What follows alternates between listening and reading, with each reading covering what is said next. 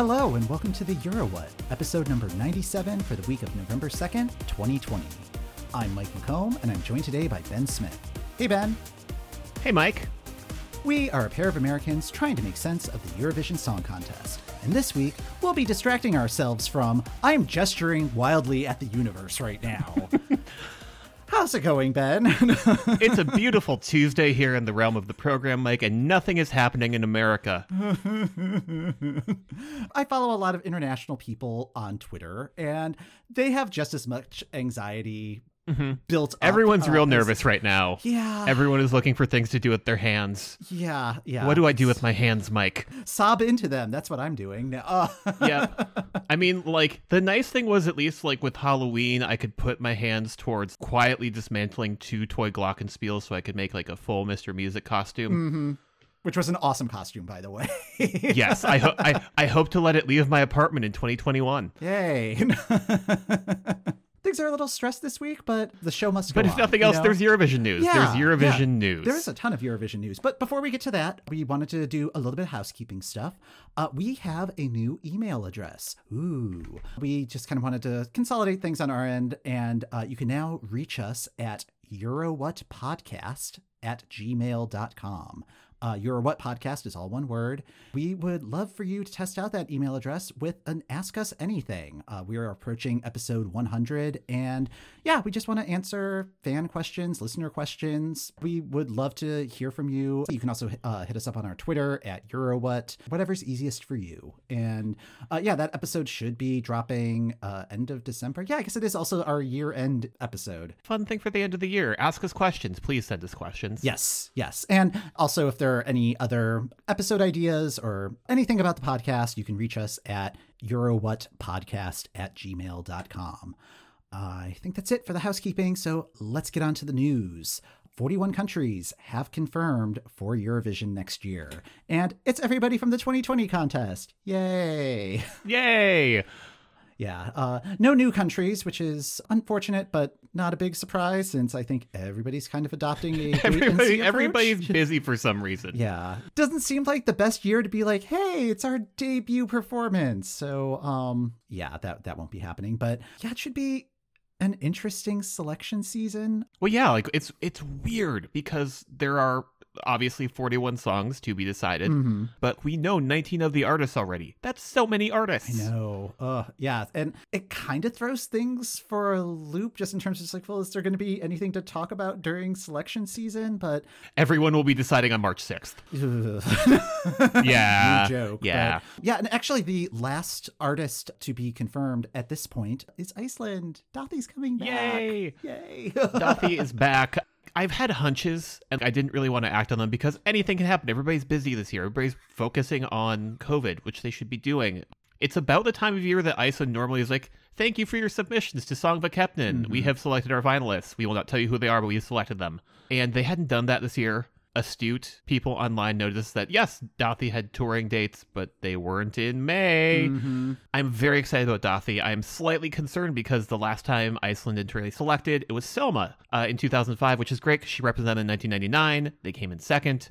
But If I Had Your Love did not qualify. Yeah. I remain optimistic because I feel like Dothy has brought his A game both of the times he has come to Song of a Captain in the past. Yes, I completely agree with that. In listening to various interviews with him, he had a whole vision for the performance, and then he wrote the song around that. It sounds like that's what he's doing again. I'm just excited that Dothy and the whole Gagnamothni crew gets to have the journey.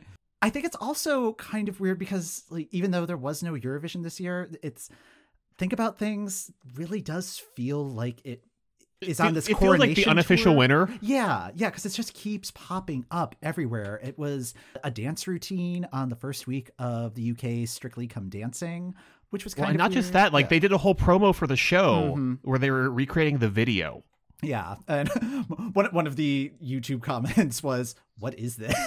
So it's like, not a Eurovision fan, I suppose. How is the rock that you are living under, sir or madam? Yeah. It was used as a performance on Belgium's version of The Masked Singer to kind of tie it into our last episode. And there was also speculation that it may be Loic from 2015, who was the deep sea diver. I think that was what that costume was. But yes, again, Eurovision, Masked Singer, flat circle, Venn diagram, all of it. So this is the new aftermarket for the program. In terms of other returning artists, Sanit on schedule as soon as it hit midnight on November 1st. Just like Saturday, 7 p.m. Mm-hmm. A new video emerged. Yes. It rose like a phoenix out of a swimming pool because it was Rise Like a Phoenix with Sanit topless in a swimming pool. Topless. Yeah, wearing these like metallic wings that looked kind of cool. And then also what I originally thought was a Ron Swanson mustache. But I mean, in fairness, I did need to be explicitly told at the end of the video that this was a Freddie Mercury tribute. Yes, which really should have been apparent since it had the "We Will Rock You" stomp stomp clap thing at the beginning of the video.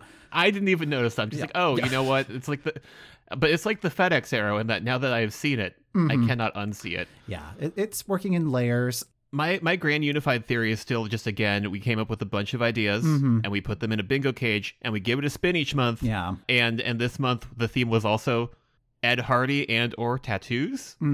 Yeah. Like this interpretation, it was fine. I think Rise Like a Phoenix might be a little bit more idiosyncratic than... Yes. After a few months of performances that felt like they were doing like a full reinterpretation of the song, I feel like you can't really reinterpret it. Like you need to just do a straightforward rendition of it, and that's fine. Yeah, and I feel like this was straightforward enough, but it's still, it just doesn't have the resonance because I'm not entirely sure what Sanit is rising like a phoenix from.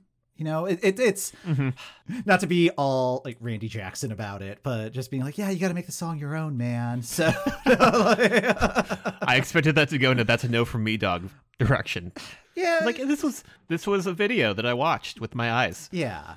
I mean, it's fine. Of all of the reinterpretations, it was fairly straightforward, and could have also just been a time constraint issue because it did feel a little rushed. Not as much going on as with some of the other videos, particularly like with the video effects and all of that. And we'll see what comes out December 1st. Happy travels, Sanit, in your freaky trip to Rotterdam.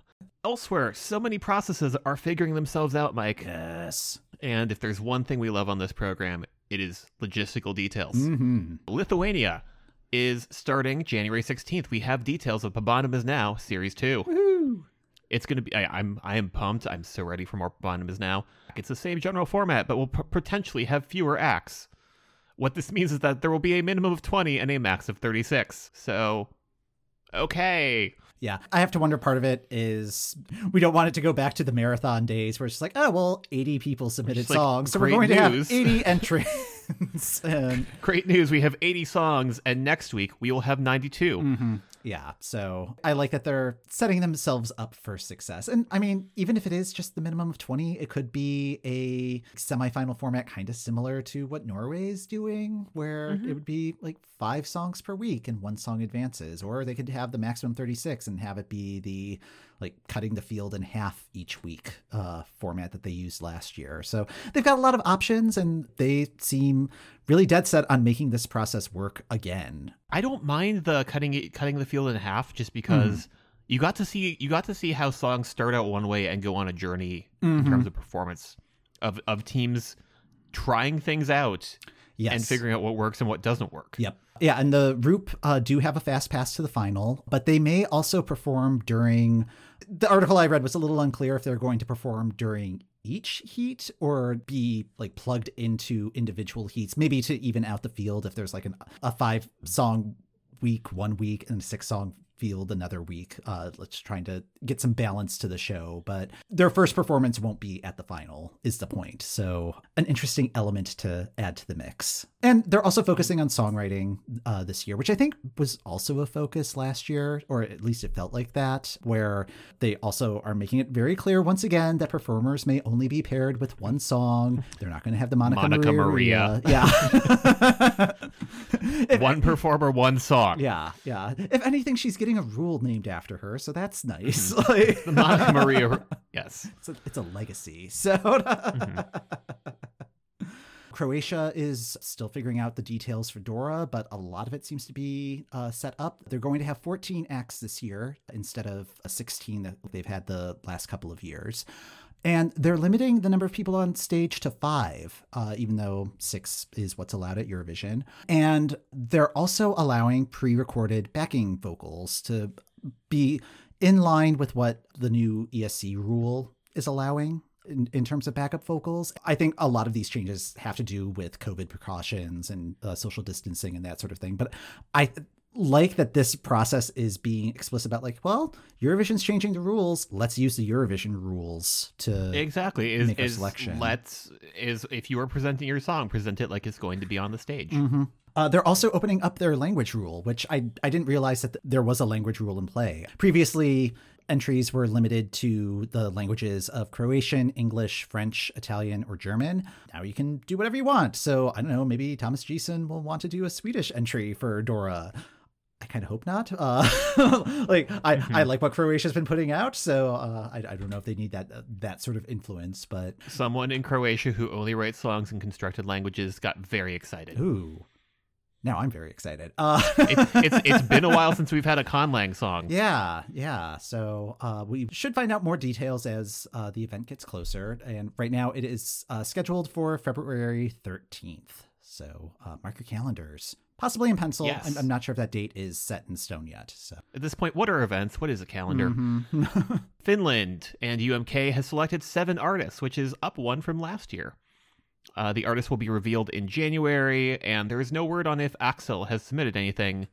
Again, we are marking things in pencil, but that is scheduled for February 20th. So maybe we won't have everybody on March 6th, Mike. That would be nice. Although, looking at the calendar, middle of February is starting to pack up. But that's usually when a Super Saturday creeps in. So yeah, that's a good time for a Super Saturday. Yeah.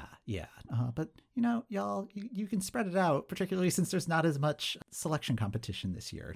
Just a thought. And then Denmark released details for their Melody Grand Prix. They will be one of the ones on March 6th. And they are making some major changes from last year's show. It's going to be in studio. It won't be the giant empty arena like last year's kind of creepy final. It's going to be 8 contestants instead of 10. Again, it's just going to be something that's going to have to adapt and adjust based on whatever restrictions are in place for everybody's safety. There wasn't any indication if they're going to do the same radio airplay pre-selection thing that they did this year, which I thought was a really cool idea, but yeah, I like the idea of that, but maybe not the most important thing at the moment. Yeah. Calendar's starting to fill up. I'm very excited about that. So it's nice to be excited about events again. Yeah. One thing to get excited about that is coming up very soon is the ESC 250. Voting for that begins on Monday. If you're not familiar with the ESC 250, it's a fan vote of your favorite Eurovision songs from the entire Eurovision catalog. You're able to submit a ballot with your 10 favorite songs. All of the votes will be tabulated and presented as a radio countdown on ESC Radio on New Year's Eve. And even though the 2020 songs did not compete technically, they are part of this year's ballot. It'll be interesting to see how the 2020 songs fit into the overall lineup, and also how older songs fit into the lineup. Yes, particularly with Eurovision Again. That I'm most curious about is what has Eurovision Again unearthed and put back into the Euro fandom's focus. I hope to see movement for Sufi. Yeah. I expect to see movement for Sufi. Yeah, I'm expecting a few more Turkish entries than perhaps the last couple of years, just because of Eurovision Again. A lot of classics and a lot of new discoveries. Like there were a lot of songs that have come up, particularly in the more retro contests, where it's just like, oh wow, this one's amazing, and like I would have had no context for it otherwise. Voting begins on Monday, November 9th. Get those ballots in. We will definitely be tweeting that out and spreading the word on that once it goes live. That is the end of the news desk. A couple weeks ago, I wasn't sure what we were going to talk about, but what was nice is that it gave us a chance to kind of dive into what other Eurovision media is there. I don't know about you. Even outside of the context of like this current election, the last few like presidential elections, my strategy has just been like, all right, I'm going to early vote if that's available, or vote as early in the day as possible. And then just kind of shut myself off from social media, live TV news coverage, all of that. Usually just go to the movie theater and watch a whole bunch of movies in a row. And that's not really an option this year. So no, it's not an option this year. Yeah. So like trying to find other ways to escape without falling into like Twitter. So and like on my side in 2016, I went to a friend's election party and nope the heck out of there. Oh, geez, yeah. A couple hours in because I was getting real stressed out and did not want to be in a room with other people. Now we'll be just like potentially programming myself a bunch of movies from the Criterion channel or reading a lot of books. Yes. It depends on what I will have the focus for. Yes. Yes. So we thought it would be a good idea to maybe try to find some alternate media that has some sort of Eurovision connection, some more directly connected than others. And we have some books and movies that might be of interest to you. On the book side of things, it's an interesting space in that Eurovision books tend to be on the nonfiction side. And for this, I ended up reading something on the fiction side, which we have talked about books using Eurovision as like the fictional basis for something back in episode 31. So way back there. Were we ever so young? Yeah. Yeah, we apparently were. But yeah, we were discussing Catherine Valente's space opera.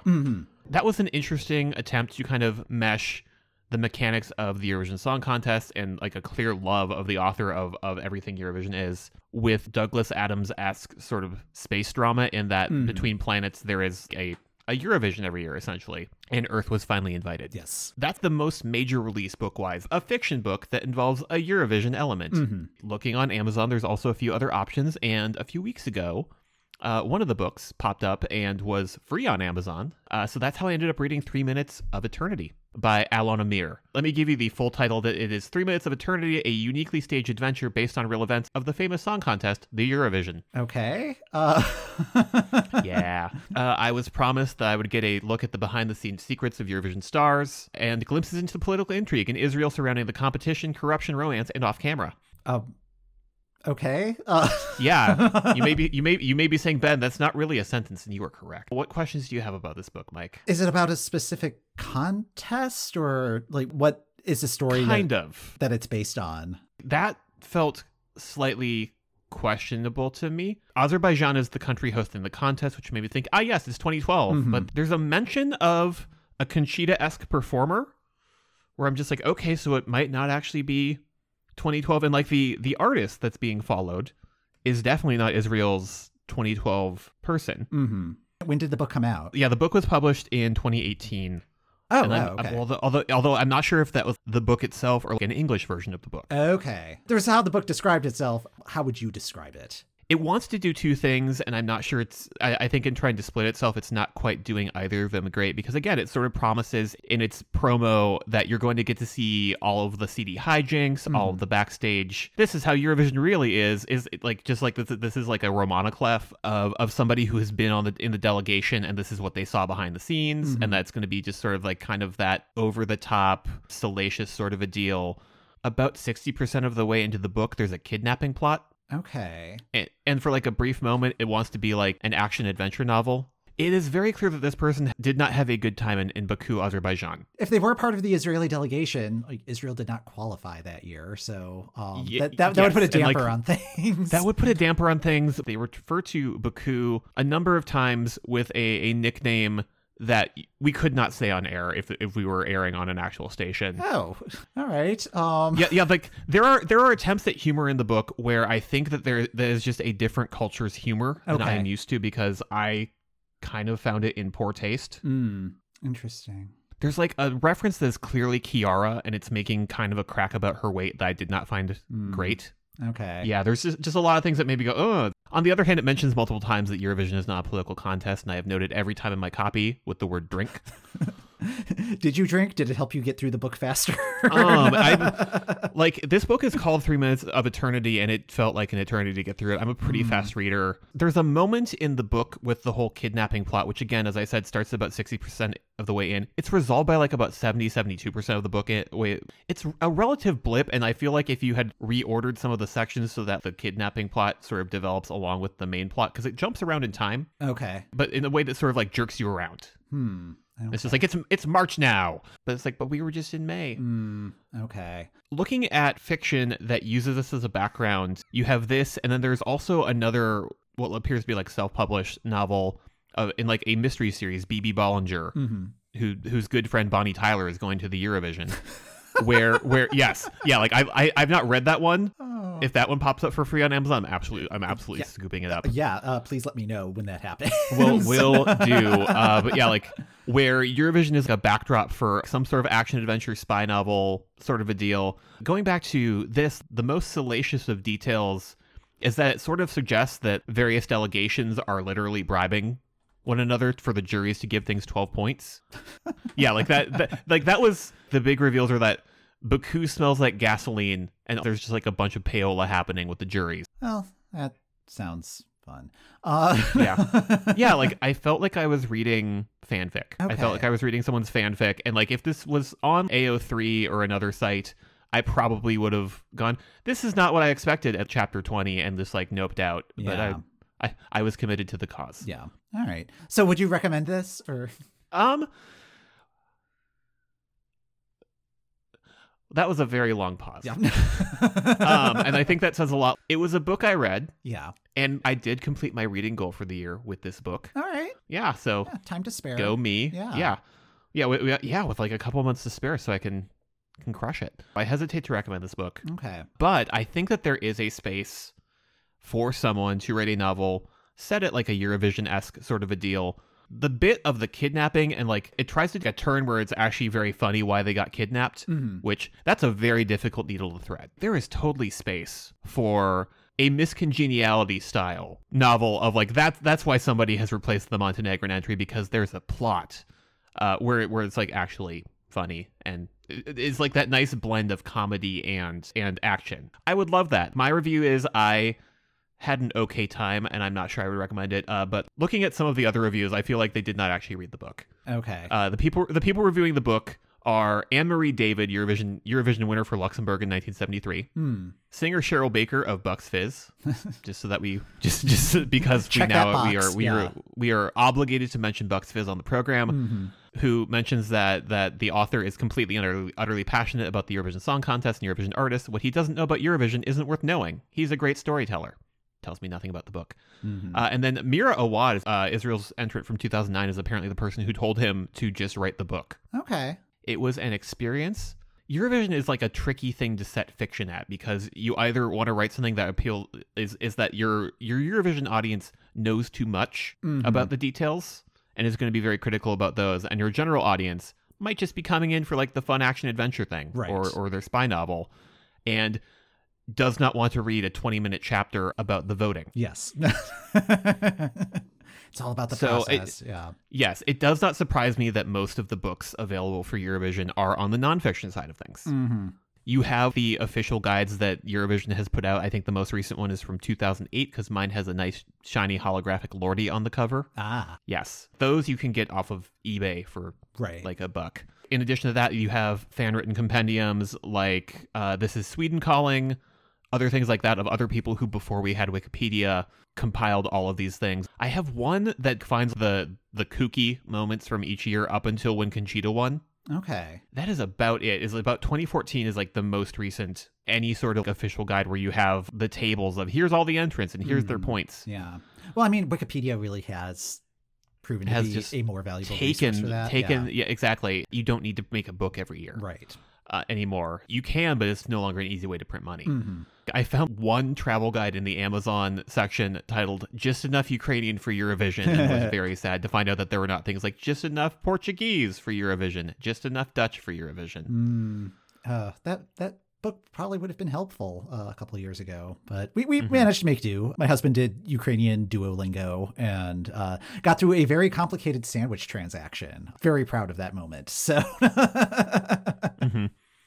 And then one book that I picked up off of eBay like last year and still want to sit down and spend some quality time with because it's different from these other books is there's a book called No Point. And it is the author going and it seems to be written kind of like travelogue style or in like the Bill Bryson style of travel thing where he's going and following up with people who got 0 points and just sort of seeing how they're doing, what their life is like. Oh, that's fun. Yeah, and like that could be a different perspective on things. Those are the majority of like the nonfiction books. And then like the other one that I kind of want to dive into more just as a person who listens to You're Wrong About and sees how much they find interesting in the memoirs that were published at the time to sort of capitalize on a certain level of fame. There's like at least a handful of Eurovision participants who have hastily released a memoir. I actually read one of them. Being Conchita, We Are Unstoppable. As told to Daniel Oliver Bachman, it's a very breezy read. I would say it probably should have been more of a in-depth magazine profile than a book. There are several Webster defines this as blah, blah, blah in the book. Oh boy. Just the padding out of the term paper. Yeah. But it is Conchita, and the author does a fantastic job of capturing Conchita's voice. I can hear Conchita relaying all of these stories. So that's making it enjoyable. And and there are also some like gorgeous photo inserts throughout the book. And again, that is also part of the padding out of the term paper. But there's surprisingly little Eurovision content though, which I'm not sure I'd say I'm disappointed, but Eurovision doesn't really get mentioned until chapter 10. And I should mention that some chapters are 2 paragraphs, but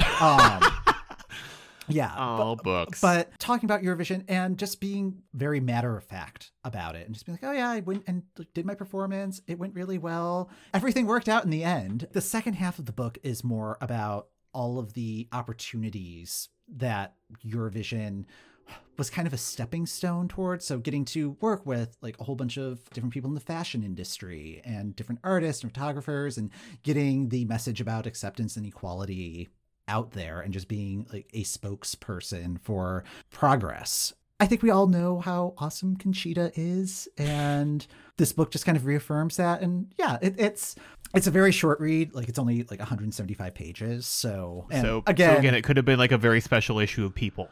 Yeah. And I would recommend it. It would be good if if you were taking like when we can go on planes again, it's a great like airport read. Like if you're looking for like deep Eurovision insight, there's no real backstage chatter or anything like that. No hot goss, which I think is what I really wanted. And like that's why you're coming. That's why you're coming to the hastily produced memoir. Is you want the hot goss about the thing that we know the person for. Yeah, I guess that is also kind of brand Conchita, where it's just like just going to speak favorably of everybody. So I would recommend it. Don't go in with high expectations, and you can possibly pick it up at your local library. That's what I did. So.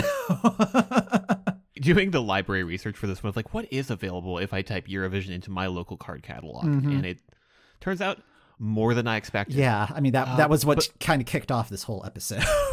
So. Elsewhere in the memoir space, Slavko from Montenegro in 2017 also has a book that came out a few years ago. It has not been released in English, so I my Montenegrin is rusty at best.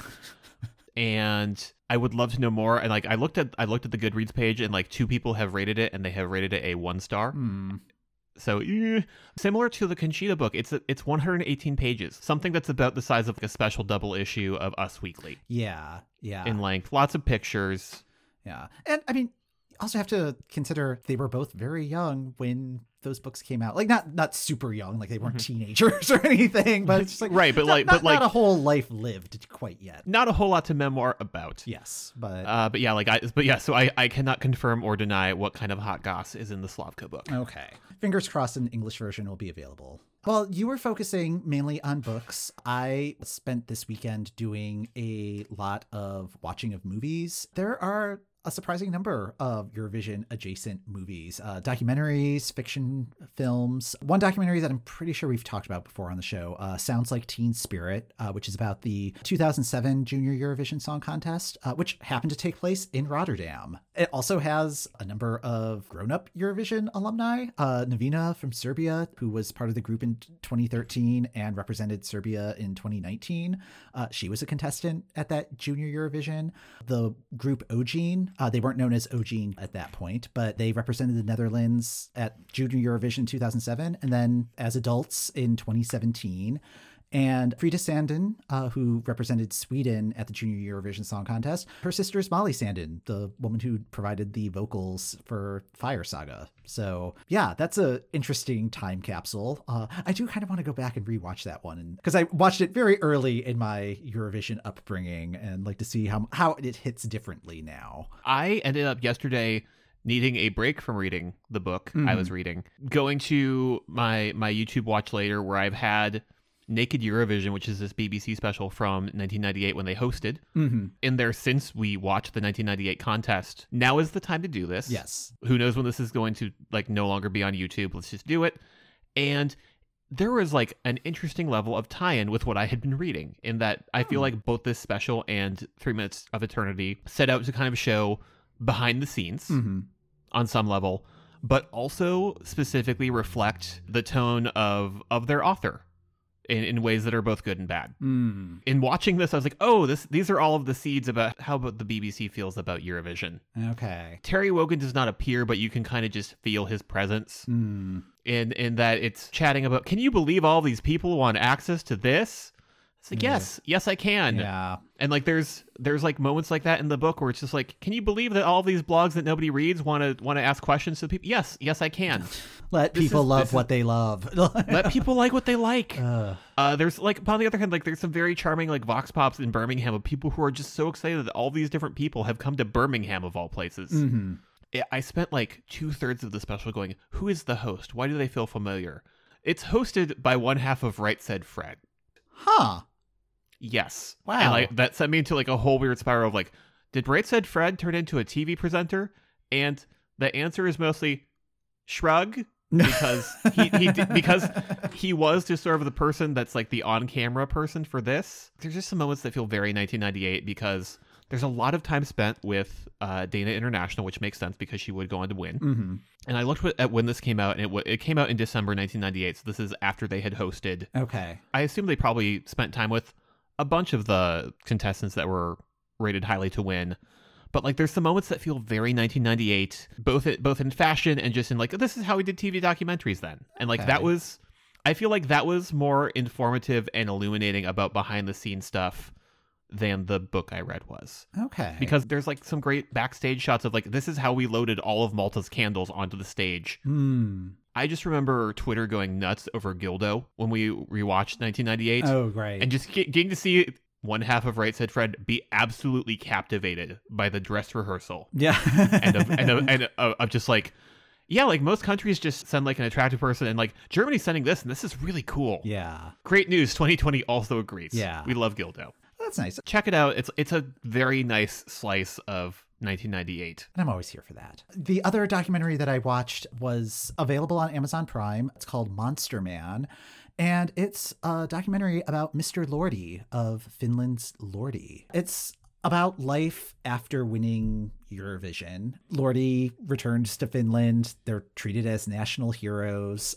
They appeared on Late Night with Conan O'Brien when they kicked off their 2008 world tour in the US. They were a big deal for a little while. They like opened Lordi's Rocktorant, sort of like a hard rock cafe. I was about to say, is it a hard rock cafe, but it's Lordi? Yeah, pretty much. Had like a 3.5 star review on Yelp, from what I could find. Good. One of the reviews complimented the decor. Said it could be like if you get kind of grossed out a little easily, because it is a lot of like goth, heavy metal type decoration and stuff. And they said the food was good. Like they're just like, yeah, they knew that it was kind of a gimmicky restaurant, but like they needed to deliver on the food, and they did. Yeah, they had calzones. It sounded nice. But the movie... So I'm like, if I'm going to the Lord Italian restaurant, I at least want the food to be decent. Yeah. Unfortunately, the movie opens at the closing of the restaurant. Oh no, yeah. I was okay. I'm gonna very quickly erase that from my to-dos in Helsinki. Yeah. So, and the movie kind of documents the year or so between the commercial failure of the band's fourth album, Babes for Breakfast, and the lead up to the release of their fifth album, To Beast or Not to Beast. It gets into some really interesting kind of processy stuff with a heavy metal band, like working with a label, navigating unexpected lineup changes, and like the sort of business decisions that you have to make if like you're the winner of Eurovision and still need to book gigs. And it's like, well, do I do this other reality show? And I think this came out early in the 2010s. So it was still kind of a iffy proposition to kind of transition to like the family entertainment. And Lordi did end up going onto a show called Clash of the Choirs, where it's like different artists with a choir behind them doing covers of songs, and it's a voting competition. It's kind of a sing-off, but it wasn't a cappella in a way. And yeah, just trying to make it as an act that can come across as super gimmicky. And it's interesting in that like heavy metal is just not in my wheelhouse at all. So I have a feeling I wasn't getting the full experience of it just because I don't have the vocabulary of that genre of music. And I think people who are really into heavy metal might get a little bit more out of the movie. The presentation's a bit film schooly, like just different shots and motifs, and it just feels very staged in a number of ways, but it does capture some like real moments as well. You get to meet Mr. Lordi's mom, who seems like a really cool lady. She's just very supportive of her son and like super, super chill. And I love a supportive heavy metal mom. Yeah. And like, if you look at her, like you would not expect that like her son is Mr. Lordi at all. She just seems like a mom, but like she like goes to like all of their gigs and it's just like, oh yeah, do you want me to make sandwiches for the band? Like that sort of thing. So and the documentary, it's only an hour, so it's not a huge time commitment. And I think for the process elements, I would recommend this movie. In terms of the overall story, it's fine, but I don't think it would be an hour wasted. You have sold me. Like I'm absolutely adding that to my Prime list. Yeah, and we'll have a link to that in the show notes. Also available on Prime.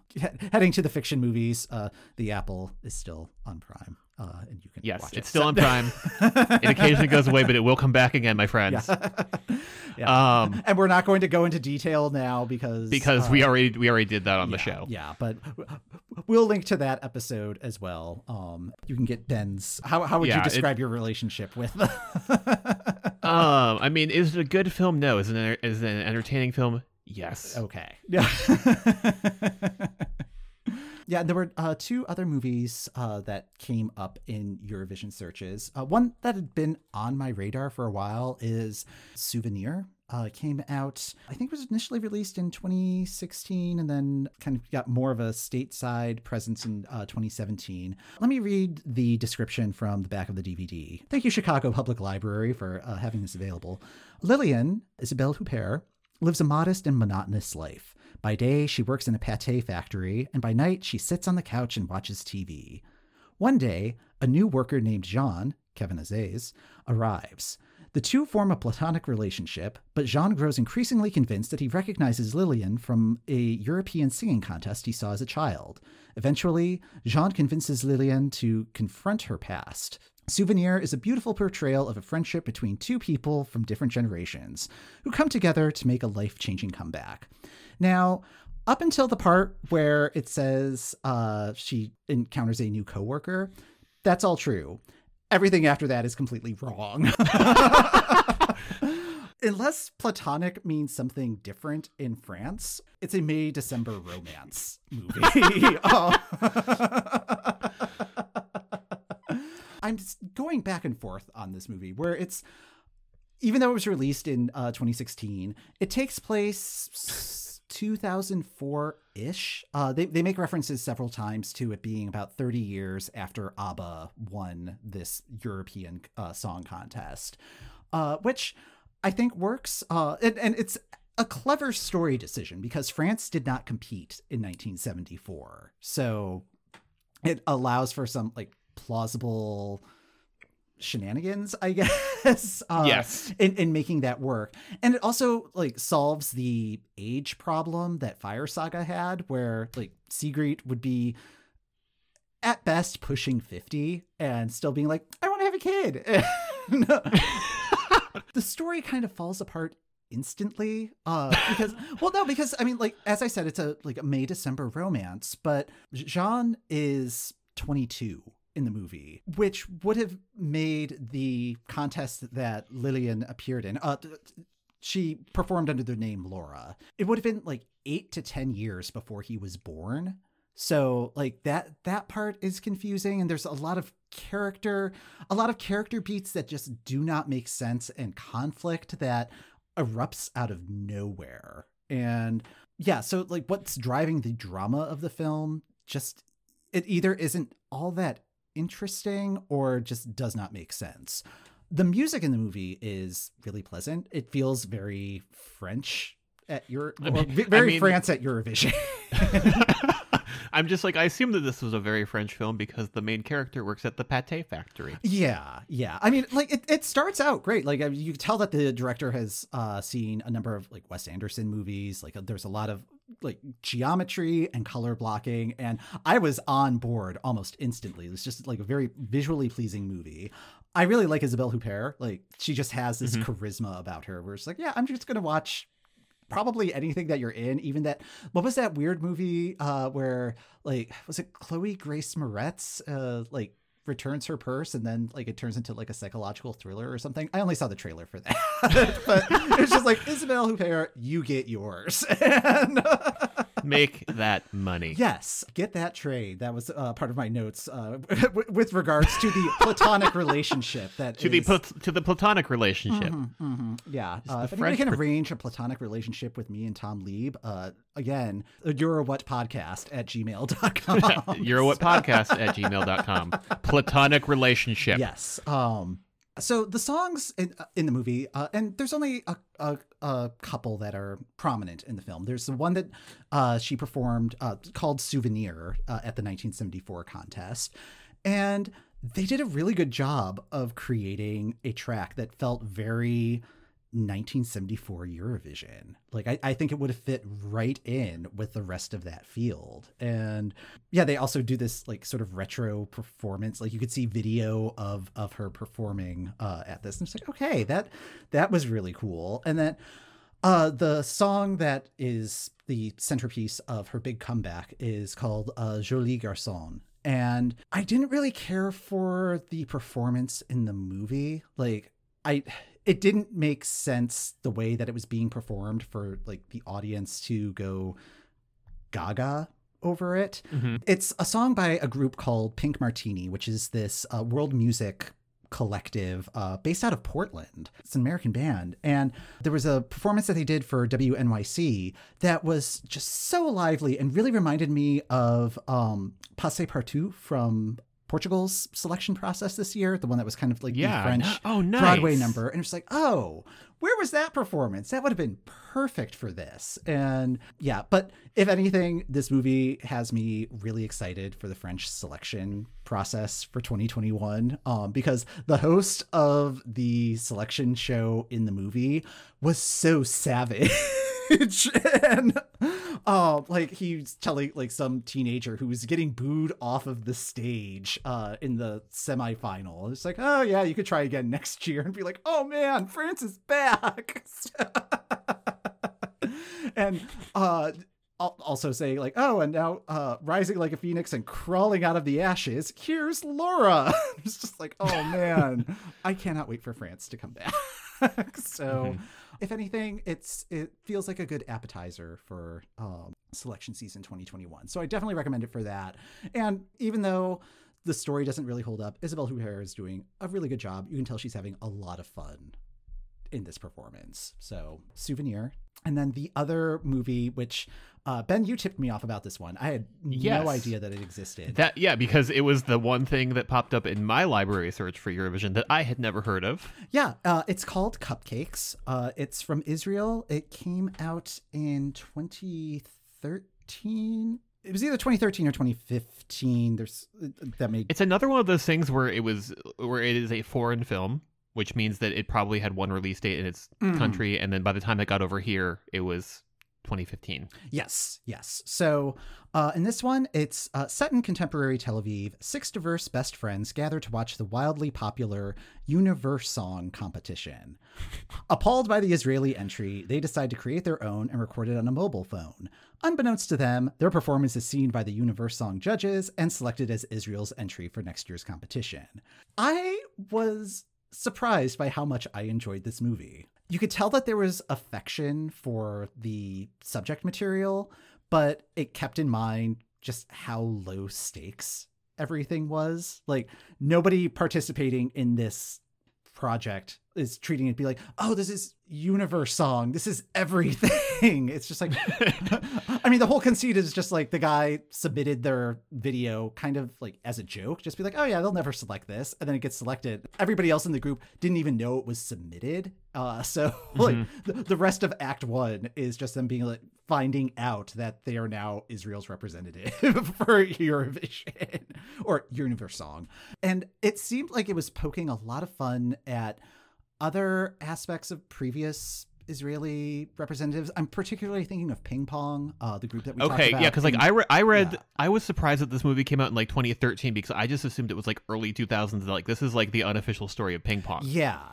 But I was like, you could definitely get the vibe. Like they even explicitly mentioned the part where it's like, oh yeah, you could change your performance, but if you do, we're not paying for your trip. So it's, there's just a lot of charm to the movie. And I also found out that there's apparently a line dance that goes with Hallelujah. I don't know why I'm only finding out about that now. That does not surprise me at all. Yeah. It's a very line danceable song. And yeah, so that was fun. But I think what's also interesting about this is it was released at the beginning of kind of Israel's wandering through the wilderness in the early part of the 2010s. So I don't think anybody would have expected that Israel would be hosting the contest at the end of the decade. Like based on how this movie was written and performed, it was just like, oh yeah, we're just trying to get back on track and not be like continually underwhelmed. It's like, oh no, you're going to win in like 4 or 5 years. Thinking of 3 minutes to 3 minutes of eternity, of eternity, not to eternity. Yeah. Like that one also was making a big deal that like Israel had not qualified for 5 years. So this artist felt like a lot of pressure on them. Okay. On themselves. Yeah. Like there was none of that. And again, I think the song that's the centerpiece of it, it's fine. I was kind of underwhelmed by it, but again, like I feel like the music on like anything involving a Eurovision-esque contest has to be difficult. And I think that's where Fire Saga really did a good job of threading the needle. Like I think they did come up with some legitimate entries. Like yes. Not to go back to 3 minutes of eternity again, but like it really skips around describing the song. Like the plot points that the book hits are we have not qualified in 5 years and Azerbaijan has an open border with Iran. Okay. Like those are the two. Yeah. Which yikes. There's like mention that like the artist got selected and like they have to pull together the song in a month. And we get the only detail we get is that it's an up-tempo song. That's it. And that like the performer when they're doing their grand final performance just like essentially just like goes into a fugue state, does not remember the moment. Yeah. Conchita mentioned that, so which I buy that. I buy that like when you are on that big of a stage in a final like that and like you have momentum. I think that would be an interesting topic to explore at some point, is like the fictional Eurovision songs and seeing how they stack up against one another. But Yeah, the last movie to talk about is one that hasn't actually come out yet, but it's one that Paul, one of our collaborators from the Eurostream project this spring, brought to my attention. Kind of coincidentally, I happened to be in both a Portugal space and a early 80s space. And there's a movie coming out at the end of this month called Bembom, which is about the group Doce, which is a Portuguese girl group, one of the first ultra successful girl groups in Europe. And it's a biopic about them. And Bembom is a reference to their 1982 Eurovision entry. And if you've not heard that song, it is such a bop. Yeah, I feel like we should be talking about that one more because it's just so joyful. And they're like wearing these like cowgirl costumes, but have this like really great choreography that goes along with it. They do the clapping thing, which is like, as we all know, clap-alongs are instant success at Eurovision. We love to clap. Yes. We love to clap. Yes. That one is scheduled to come out November 26th. So okay, so you're saying that like at the end of the month I will be able to say play Ya Ya Bem Bom. Yeah. Perhaps. That's one to keep an eye out for. No word if that's ever going to make it stateside. I think there was a stateside version of Bem Bom that was released, but I don't think it like rocketed up the charts or anything like that. So, right. Well, and like just thinking of other movies on the horizon, at some point, a song called "Hate" is dropping. Like it keeps doing film festivals. Yeah. And hopefully at some point it will be in a place where I can stream it. Yeah, there's a lot of movies and books out there. Just a lot of ways to keep busy and distracted. Sort of dive into Eurovision. Yeah. All right. So, yeah, I think that's going to do it for this episode of the Euro What. Thank you for listening. The Euro What podcast is hosted by Mike McComb, that's me, and Ben Smith. That's me. You can subscribe to the Euro What on the podcast app of your choice. When you subscribe, leave us a review, let us know how we're doing, and help other Eurovision fans find us. You can contact us through our website at eurowhat.com and on social media at EuroWhat. Next time on the Euro What, Thanksgiving approaches, so of course we'll need to talk about turkey. See you in a couple weeks.